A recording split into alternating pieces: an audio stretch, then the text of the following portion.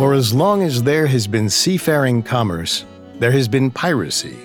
Ancient Egyptians were some of the first merchants to transport goods via boats, sailing long barges with goods up and down the Nile River to the Mediterranean.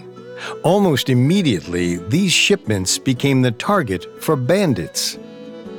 The first pirates were a mysterious roving tribe called the Sea Peoples.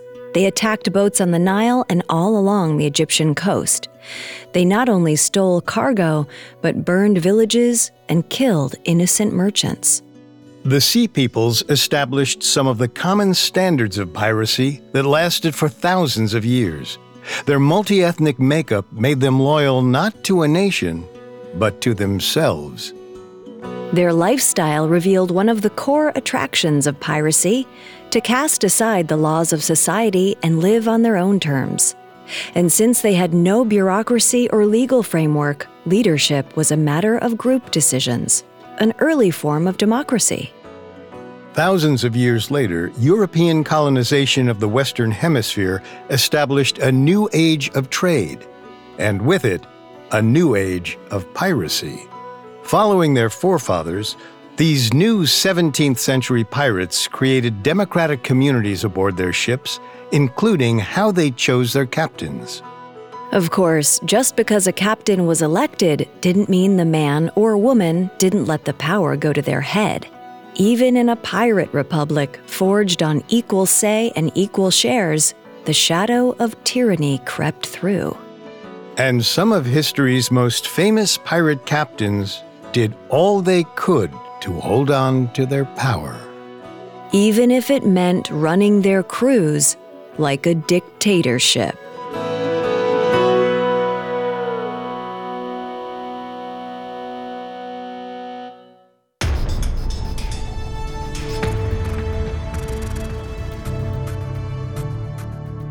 Welcome to Dictators, a Spotify original from Parcast.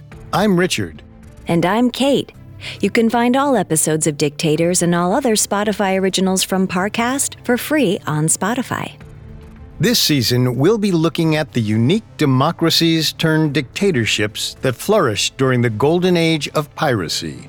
We'll chronicle some of history's most famous pirates, like Henry Every, Blackbeard, Jean Lafitte, Mary Read, Anne Bonny, and Qing Shi. Today, we'll meet the first true pirate king, Henry Every. While he wasn't the first pirate to terrorize merchant fleets, Every certainly became one of the most successful, and his adventures inspired others to follow his path. This week, we'll explore Every's early years in the British Navy and the ruthless mutiny that made him a captain. We'll also dive into how a seemingly democratic society gave rise to tyrannical captains. Next week, we'll explore the legendary attack that made Every the target of the first global manhunt in history. We'll also discuss the abrupt end to his career, his fateful disappearance, and his enduring legacy for pirates everywhere. We'll have all that and more coming up. Stay with us. This episode is brought to you by Anytime Fitness. Forget dark alleys and cemeteries. For some, the gym is the scariest place of all, but it doesn't have to be. With a personalized plan and expert coaching, Anytime Fitness can help make the gym less frightening. Get more for your gym membership than machines. Get personalized support anytime, anywhere. Visit AnytimeFitness.com to try it for free today. Terms, conditions, and restrictions apply. See website for details. This episode is brought to you by Visit Williamsburg. In Williamsburg, Virginia, there's never too much of a good thing. Whether you're a foodie, a golfer, a history buff, a shopaholic, an outdoor enthusiast, or a thrill seeker, you'll find what you came for here and more. So ask yourself, what is it you want? Discover Williamsburg and plan your trip at visitwilliamsburg.com. It feels like we're all being told to go on this diet, take that supplement. Ozempic will give you depression, but you know what'll cure that? Weed. Or you could try to balance your hormones. At Science Versus, we're like, what the is going on? Forget the crap online and listen to Science Versus. Just the facts. Oh, and a bunch of stupid jokes. What is a ghost's favorite fruit? Blueberries. That's Science vs. New season out on Spotify soon.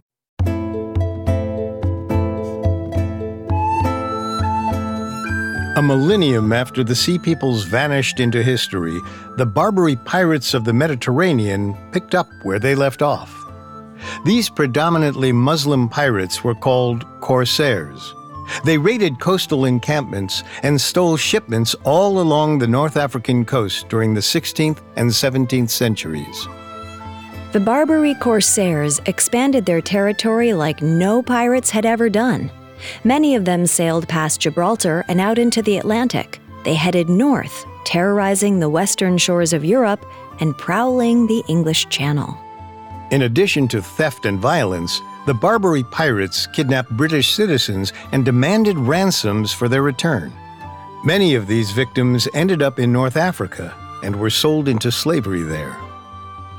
By the mid-1600s, the British Parliament estimated that about 5,000 of its citizens were held by the pirates in North Africa. Rumor had it that in any given year, over 60 Barbary pirates were said to be terrorizing the English Channel. This meant that for most of the 17th century, the odds of a British coastal resident being kidnapped by pirates were much higher than a modern-day terrorist attack. This was the dangerous era that Henry Every was born into on August 20th, 1659. He came from a small village near Plymouth in Devonshire, along the southwestern coast of England, which meant he grew up in pirate territory. No doubt, as a child, he heard horrible stories about the Barbary corsairs' violence and thievery, and likely lived in fear of their terrible threat. Unfortunately, Every's early years are shrouded in mystery. Even his birth date and legal name are up for debate. Records were inconsistent and often disregarded in rural 17th century England. Like many infamous pirates, his name was spelled in various ways and he had several aliases throughout the years, something that would help him decades later when the whole of England was hunting him. What we do know for certain is that Henry Every started out as most English pirates did, as a member of the Royal Navy. In the 1600s, England's fleets were competing with Spain and France for world supremacy. British shipyards turned out huge sailing vessels at an astonishing rate, and thus the Navy had a hard time finding enough men to sail them. So to find young, able-bodied men, they turned to press gangs. Press gangs were hired thugs who trolled the seediest districts of port towns like Bristol and Liverpool. It was their job to find viable candidates for impressment or forced recruitment. Many of these forced recruits were criminals or under the influence of drugs and alcohol. They would offer them a choice: prison or the Navy. The choice was easy, especially considering that many of the men were hungry, homeless, or unskilled laborers. Joining the Navy gave them food, wages, and a valuable skill in knowing how to sail. While the exact nature of Henry Every's recruitment is muddled, records show that he signed up for service sometime in the early 1670s. And once aboard, he quickly learned that life as a sailor was difficult, uncomfortable, and dangerous. A 17th century royal warship was essentially a floating village no bigger than a modern tennis court. A crew of over 100 men had to carry all of their food and water with them, as well as cannons, gunpowder, and all of the material necessary to repair the ship at sea. With minimal space, the men had to sleep shoulder to shoulder in rows of hammocks below deck. There were no windows, and very little fresh air reached the bowels of the ship. Adding to the discomfort were the small rations. Poor sanitation and hygiene led to huge numbers of illnesses among sailors. In fact, disease and infections were extremely common to Royal Navy sailors. And lording over them was the captain, a man who ruled with an iron fist. The Royal Navy demanded strict and immediate obedience, with severe consequences for insubordination. These captains were infamously cruel. doling out horrific punishments on a whim. Whippings and forced starvation were common for even the slightest of infractions. Some sailors even died under the lash of their own captains. Navy sailors were often unhappy and dreamt of freedom. But despite all the hardships, Every served for years.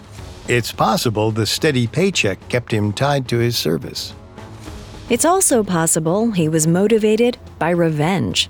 After all, Every had grown up under the terrifying shadow of piracy.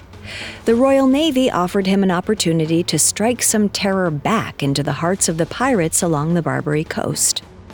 But another reason may have been that Every simply sought adventure and a chance at making his own fortune. The few letters and anecdotes that survive describe a young sailor who knew he would find his destiny at sea. Of course, Every didn't realize just how far he'd have to go to find it, or how long it would take to get there. Every first served as a member of the crew of the HMS Resolution, a 70-gun warship dispatched to the North African coast. Over the decade, he rose through the enlisted ranks, earning a reputation as a steadfast, charismatic shipmate, even if he didn't look like it.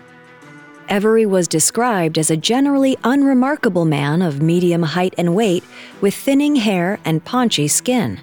He looked like any other sailor, which made it easy for him to get lost among the ranks. Like many infamous pirate captains, there are few details about the rest of Every's Royal Navy career.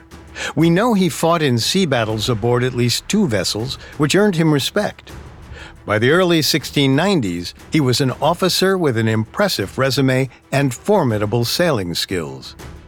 Unfortunately, after nearly 20 years in the Navy, Every was fed up working for the Crown.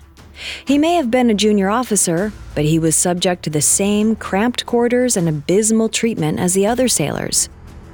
By 1693, 34-year-old Every wanted more.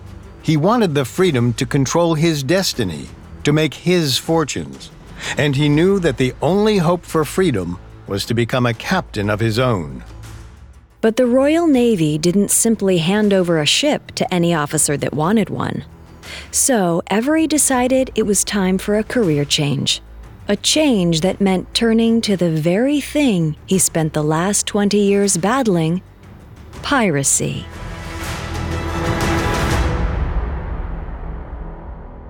Coming up, Henry Every is forced into a fateful decision.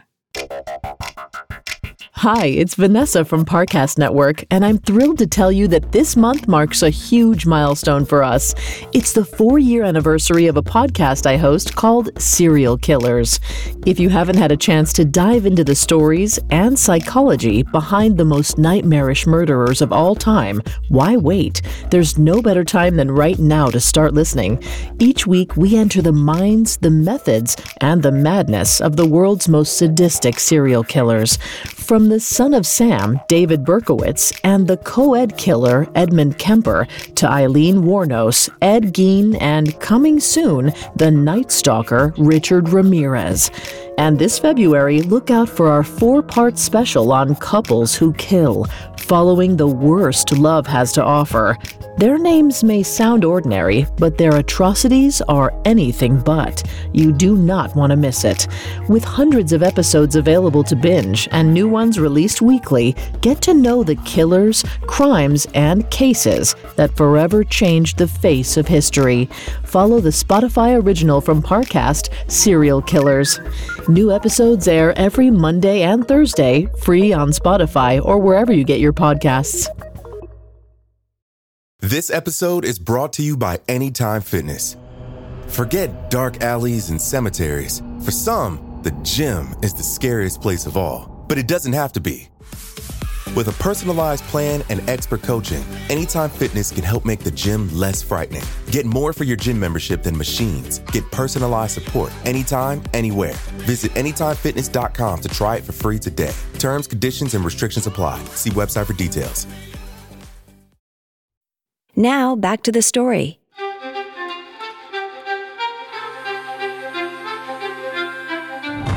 By 1693, 34-year-old Henry Every was an experienced sailor and well-regarded naval officer. However, after 2 decades of loyal service, Every was disenchanted. Life in the Royal Navy was a difficult one of hard labor, small rations, and terrible discipline at the hands of tyrant captains. Every had to set out to find a life of adventure and take a bit of revenge against England's enemies. He even harbored hopes of becoming a wealthy captain. Instead, he was little more than middle management to his Navy bosses. Henry Every yearned for more.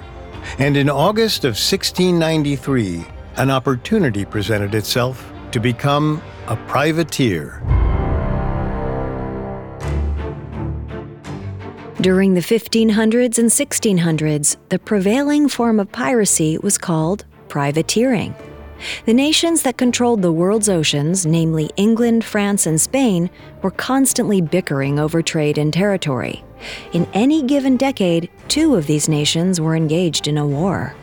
These continental wars were often fought in distant colonies or at sea. Each country's navy could hardly protect all the vast territories they claimed, so they often commissioned privately owned ships and crews to aid in the fight. These private sailors were called privateers. The only difference between privateers and pirates was a piece of paper called a letter of marque. Essentially, it was a permission slip from a government to engage in piracy, but only against declared enemies of that government. Privateers were much like private security contractors in the modern military. They were well supplied and well paid, and their ranks were usually filled with military veterans.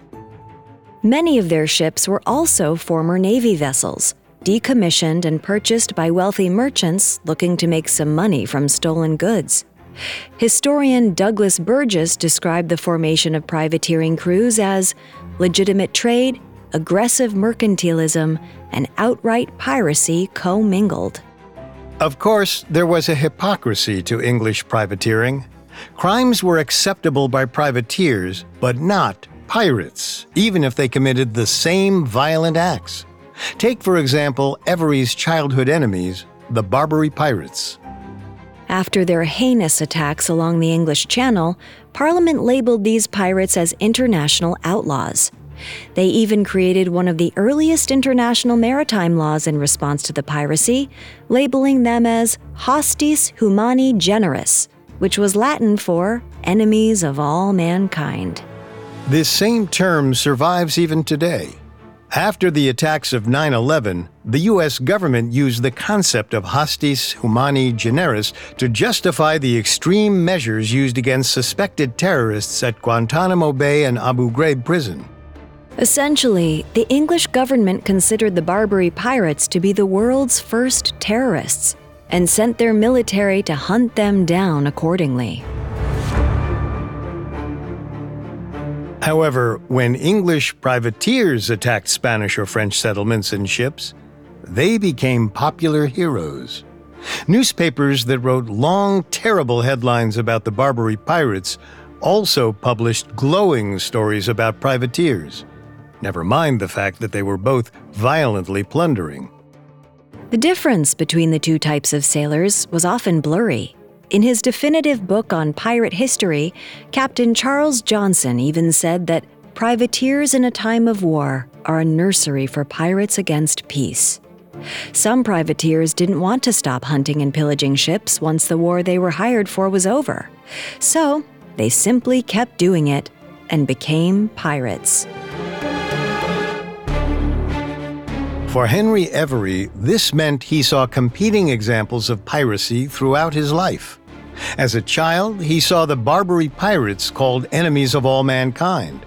But during his career as a young naval officer, he also heard tales of English privateers as national heroes. While Every toiled in the Royal Navy, England's most famous privateer was Captain Henry Morgan.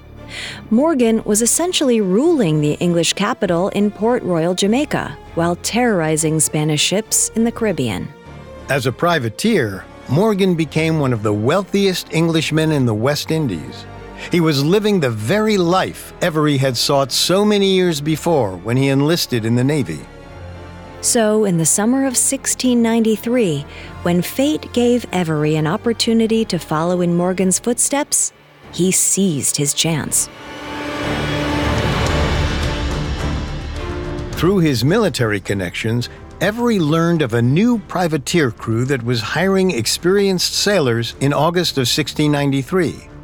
It was called the Spanish Expedition Shipping, and it promised to make Every a rich man. The chief funder of the expedition, James Houblon, was a wealthy merchant and member of Parliament.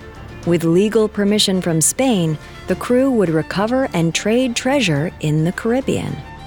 Anything they took, they could keep, minus the Spanish crowns cut, of course.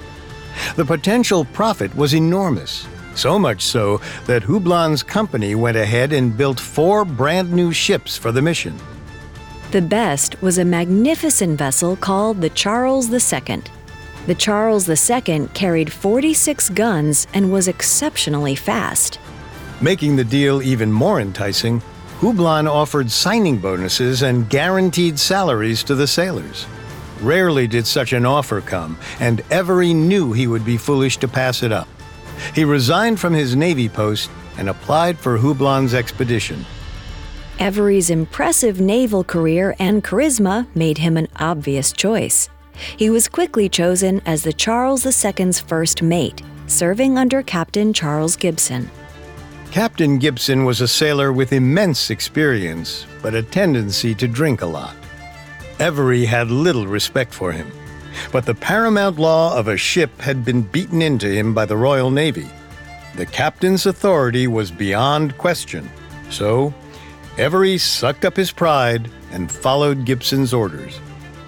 With his jovial nature, Every became a favorite among the crew of the Charles II, forging relationships on the journey from London to Spain. They just had to collect the letters of marque from the Spanish government, and they'd be on their way to the Caribbean. Unfortunately, the documents weren't ready yet, so the crew could do little more than wait for the paperwork, a distinctly boring start to their supposedly thrilling expedition. After several weeks of waiting, Every grew restless. The bureaucracy reminded Every of his days in the Navy, a force stopping him from obtaining his destiny. He had signed on for action, adventure, and a hefty bit of loot. Instead, he found himself stuck in a Spanish port. To make matters worse, nobody was getting paid. Having heard what was happening back in London, several wives of the crew members formally complained to James Houblon and petitioned for their husbands' wages to be paid. Houblon responded by telling them that the expedition was now the property of the King of Spain. Houblon's cold response reached the men aboard the Charles II, and soon rumors began to spread that the crew would never make it to the Caribbean and would instead be sold into slavery to the Spanish. Every was furious. He had spent 20 years of his life under the iron fist of Royal Navy captains. This charter was supposed to be his chance to sail for his own benefit, to finally experience the freedom the open water had promised. Now he found himself under the rule of another group of tyrants, ones who spoke a different language. Every knew he couldn't waste the rest of his life under someone else's authority. Not again. So he quietly started making moves to take control. In late April and early May 1694, after about 4 months of purgatory in Spain, Henry Every started making nightly visits to the portside taverns. He knew that most of his mates went ashore to drown their sorrows in rum and wine. Every also knew that the crews from all 4 of the expedition's ships were terrified they might never see England again, that they might die fighting for the Spanish crown. So he offered them an alternative. The plan was simple. Every and his motley crew were going to take control of the Charles II and escape. Of course, there was a name for this kind of action. Mutiny. Coming up, Henry Every finally meets his destiny as a pirate captain. Now back to the story. By May of 1694, 35-year-old Henry Every had spent over 2 decades at sea. He'd served loyally and earned the respect of his subordinates and commanders alike, including his fellow privateers on the Hublon expedition. But now, Every and the other sailors found themselves betrayed by their captain and benefactors. Much like boys falling into the hands of a press gang, the sailors had essentially been forced into service in Spain.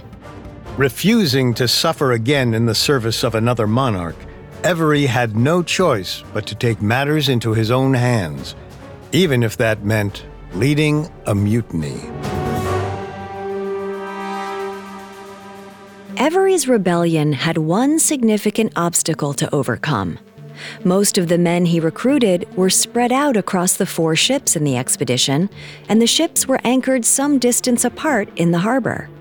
He needed to bring his men together on the Charles II without alerting any of the captains or other sailors who were loyal to the expedition. To start the mutiny covertly, Every came up with a signal phrase about a drunken sailor. If the men heard it, they were supposed to move to the Charles II and be ready to steal the ship. After a few days of organizing, Every and his fellow mutineers decided that the time to act was now or never. A little after 9 p.m. on May 7, 1694, Every sent a small dinghy boat with mutineers from the Charles II out to one of the expedition's other ships, the James. The plan was simple. Say the code phrase, load the dinghy with fellow mutineers, and row back across the bay to the Charles II. Unfortunately, first mate Thomas Druitt guarding the deck of the James wasn't part of the mutiny. So when Every's men arrived and used the phrase, it only made the guarding sailors suspicious. Every's men realized the jig was up. Doing away with the deception, they called out to their compatriots that it was time to go.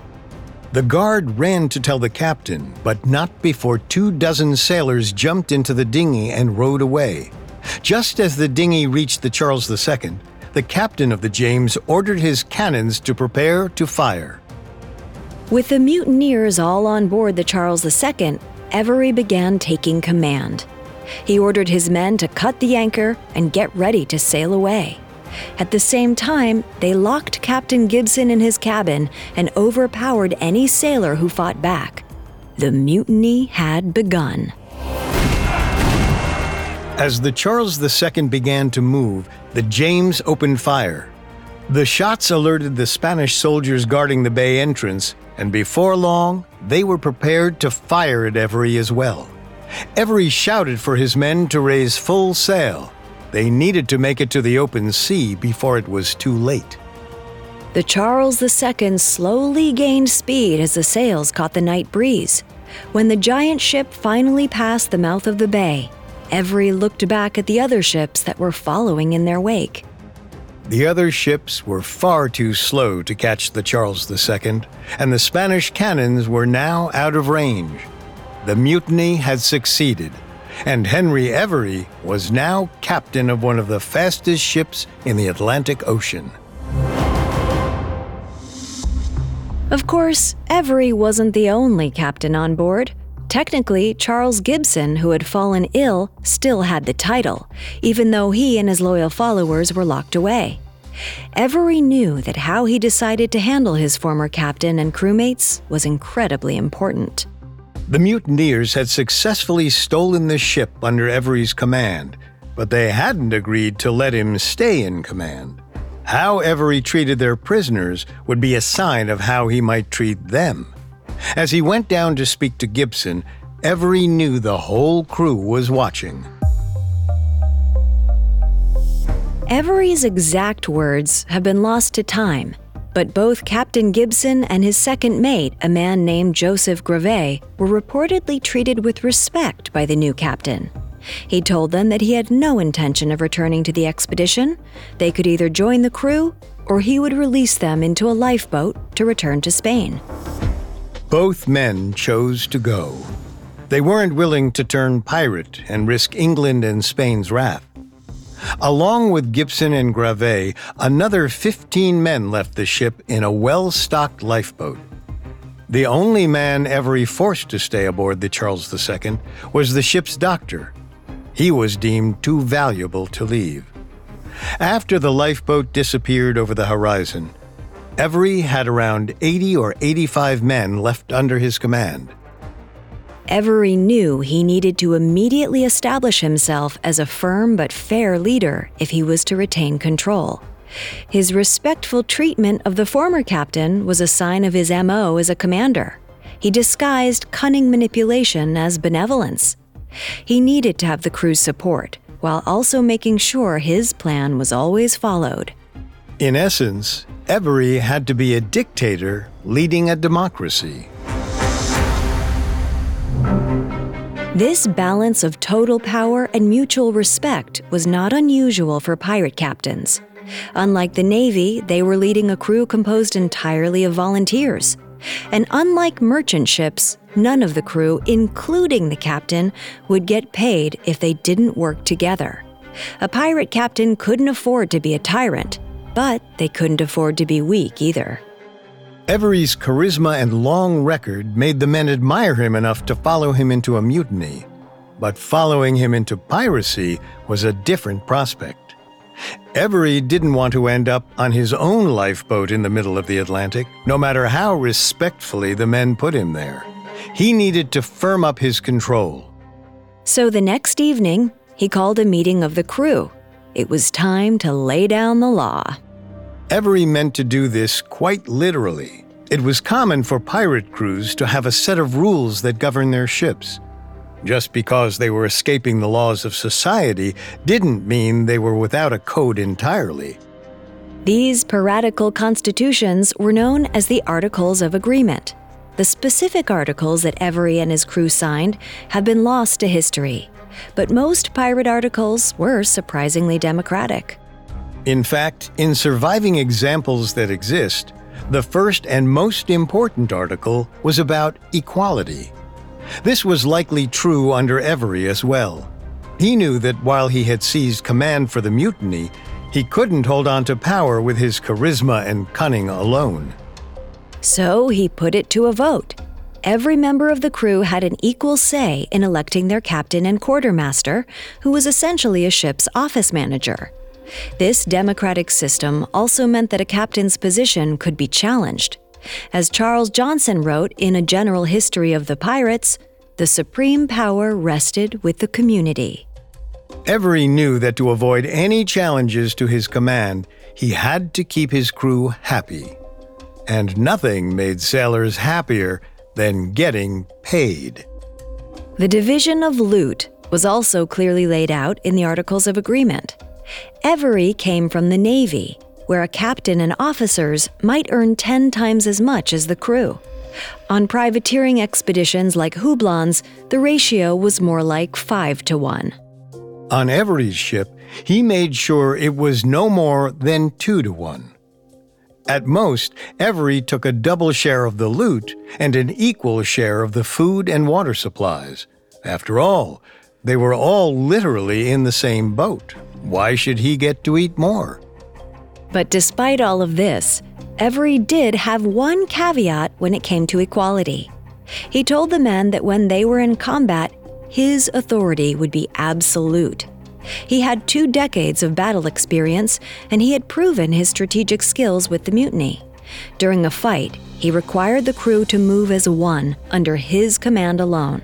Any dissension could spell disaster or death for all of them. The men agreed, and once the articles were written, they quickly chose to keep Every as their captain. In honor of their new accord, Every renamed the ship. It was now called the Fancy. 35-year-old Henry Every was now officially a captain, leading a loyal crew aboard one of the newest, fastest ships in the world. He had finally taken control of his own destiny, and he was ready to lead the life of adventure and riches he'd always sought.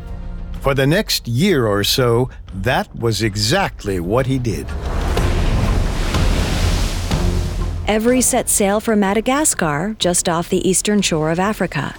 It was a pirate haven, with plenty of secluded coast where they could hide. And best of all, the island was within spitting distance of the trade routes from India. Britain's East India Trading Company was growing exponentially, and there were plenty of rich, heavily laden merchant ships to plunder. The voyage to Madagascar took several months, and along the way, Every's crew terrorized coastal villages and pillaged merchant ships. During these raids, many of the captured sailors were willing to turn pirate, and those who weren't so willing but had valuable skills could easily be persuaded with a knife. By the summer of 1695, Every was commanding a crew of over 150 men. They had a safe haven in Madagascar, running down merchant ships and pilfering their cargoes. It was a good life, the one Every had wanted for so long. Of course, Every wasn't alone in his aspirations, and he wasn't the only former privateer enticed by the pirate playground of the Indian Ocean. As the year wore on, Every found himself competing with other pirate captains. In fact, one summer night, the Fancy anchored in the same harbor with 5 other pirate ships, all of which had come from America. Normally, it might have been troubling for a captain to be side by side with his competition. But as Every stood on the deck, gazing at the other pirate ships, he realized he had stumbled into an opportunity. What if he could command not just one ship, but a whole fleet? Then he would be unstoppable. He contacted the other 5 pirate captains and asked for a parley, a private meeting on neutral ground. Then he told them what he had in mind, an alliance. Due to the increase in pirate activity, merchants had started hiring well-armed escorts to sail along with their vessels. One pirate ship alone was no match for these convoys. But Every suggested that if they cooperated, no one would be able to stop them. After consulting with their crews, the other captains all agreed to band together.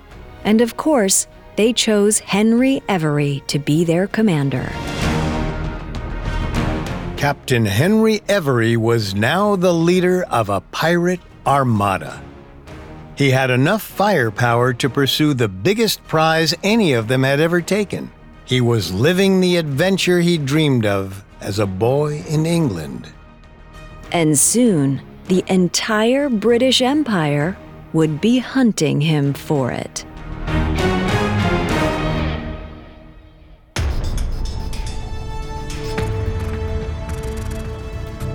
Thanks for listening to Dictators. We'll be back next week with the thrilling conclusion to the hunt for Henry Every. Among the many sources we used, we found The Enemy of All Mankind by Stephen Johnson and The Republic of Pirates by Colin Woodard extremely helpful to our research. You can find all episodes of Dictators and all other Spotify originals from Parcast for free on Spotify. We'll see you next time. Dictators is a Spotify original from Parcast. It is executive produced by Max Cutler, sound designed by Brian Golub, with production assistance by Ron Shapiro, Carly Madden, and Freddie Beckley. This episode of Dictators was written by Andrew Messer, with writing assistance by Kate Gallagher, fact-checking by Adriana Romero, and research by Chelsea Wood.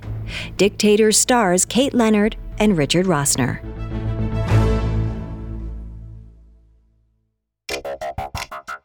Hi, listeners. It's Vanessa again. Before you go, don't forget to check out the Spotify original from Parcast, Serial Killers. Each week, join me and my co-host Greg for a deep dive into the minds and madness of history's most notorious murderers. You can binge hundreds of episodes, 4 years worth, and catch new episodes every Monday and Thursday. Listen to Serial Killers free on Spotify or wherever you get your podcasts.